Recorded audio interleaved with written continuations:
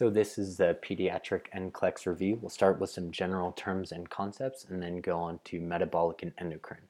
So some general terms. Failure to thrive is when normal growth develops into growth failure when the child crosses greater than 2% on the standard growth chart. So failure to thrive is differentiated into organic and non-organic. Organic failure to thrive is related to a medical condition, inadequate intake, inadequate absorption, increased metabolism, and decreased utilization. This is usually a genetic cause.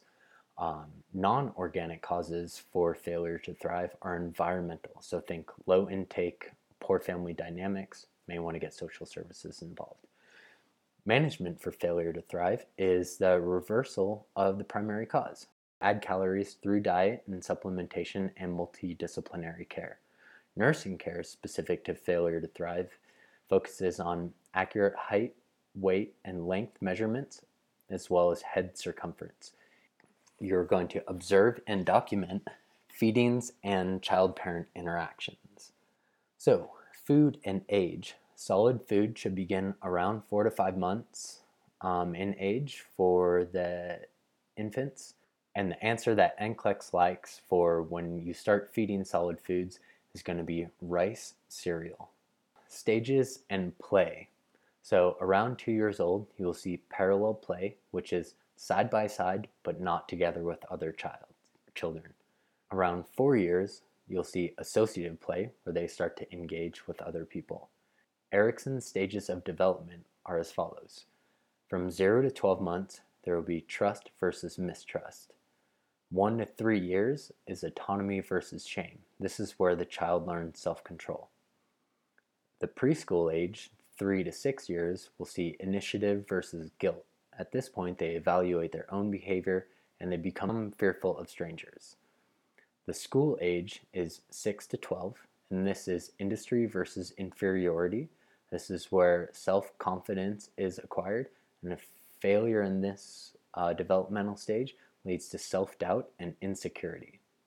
Adolescence, which is 12 to 20 years, see identity versus role diffusion. Positive outcomes of this are a coherent sense of self and plans for future work and education.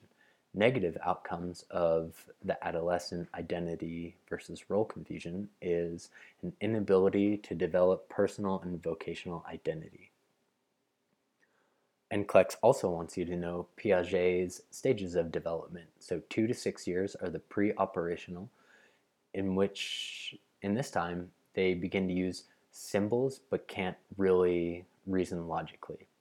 7 to 12 years, which is your school age group for Erikson, is called concrete operational for Piaget. At this point, they begin to take the perspective of others. They have reversible thinking and inductive logic. And greater than 12 years is a formal operational stage. The developmental milestones in the pediatric population, around 2 to 3 months, the infant will lose the doll eye reflex. So as you turn the head, the eyes should not stay fixed, but they will begin to track an object. At 4 months, the child will begin drooling. At 6 to 8 months, the child will respond to their own name. At 9 to 10 months, the child will take deliberate steps when standing.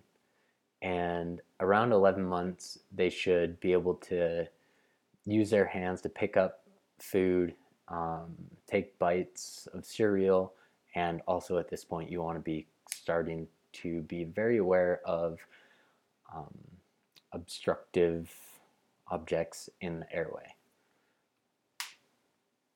Okay, so we'll go over Erikson's because those seem to pop up a lot. So 0 to 12 months is trust versus mistrust. 1 to 3 years is autonomy versus shame. 3 years to 6 years, or the preschool group, is initiative versus guilt. 6 to 12 years, which is your school age child, will see industry versus inferiority. 12 to 20 years is the adolescent group, and that's identity versus role diffusion. Okay, so we'll move on to metabolic and endocrine. So some normals for this are the normal temperature range is 36.4 to 37 or 97.5 to 98.6. Greater than 100.4 is termed febrile. Never, never, never will you give aspirin to a febrile infant due to the risk of Reyes syndrome. The choice for febrile patients is ibuprofen. Considering the febrile patient, you want to be aware of fluid balance because they change from newborn infant to adolescent. So 75% of the total body weight of the newborn is water. The infant is 65% total body weight in water, and the child slash adolescent is about 50% total body weight in water. So, dehydration.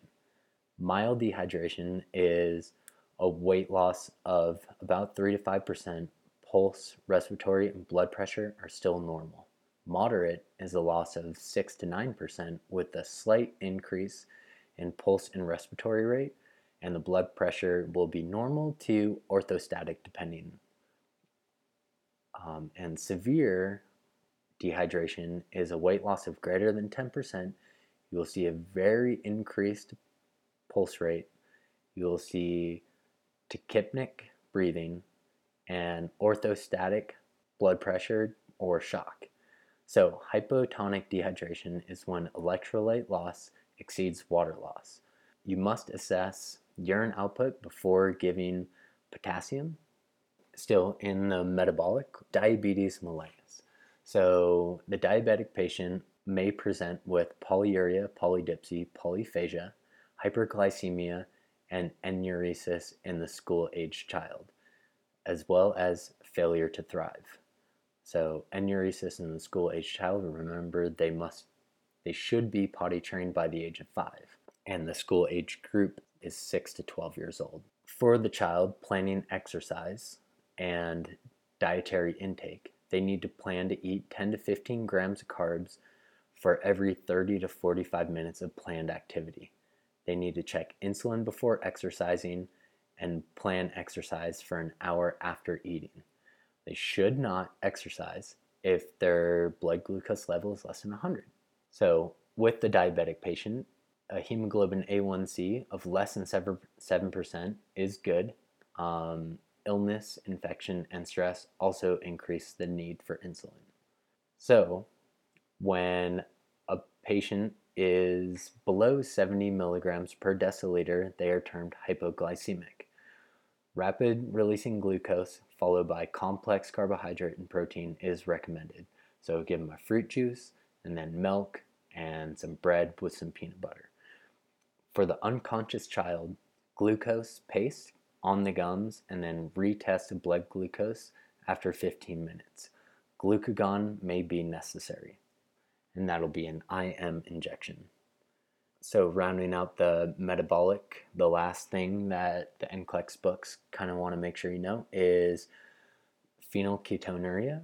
So this is a genetic disorder that leads to CNS damage from elevated phenylalanine. So on assessment, you will see digestive problems, seizures, and maybe a musty odor to the urine. Infants should be screened within the first 48 hours, and the nursing interventions will be a rescreen for those babies at 14 days.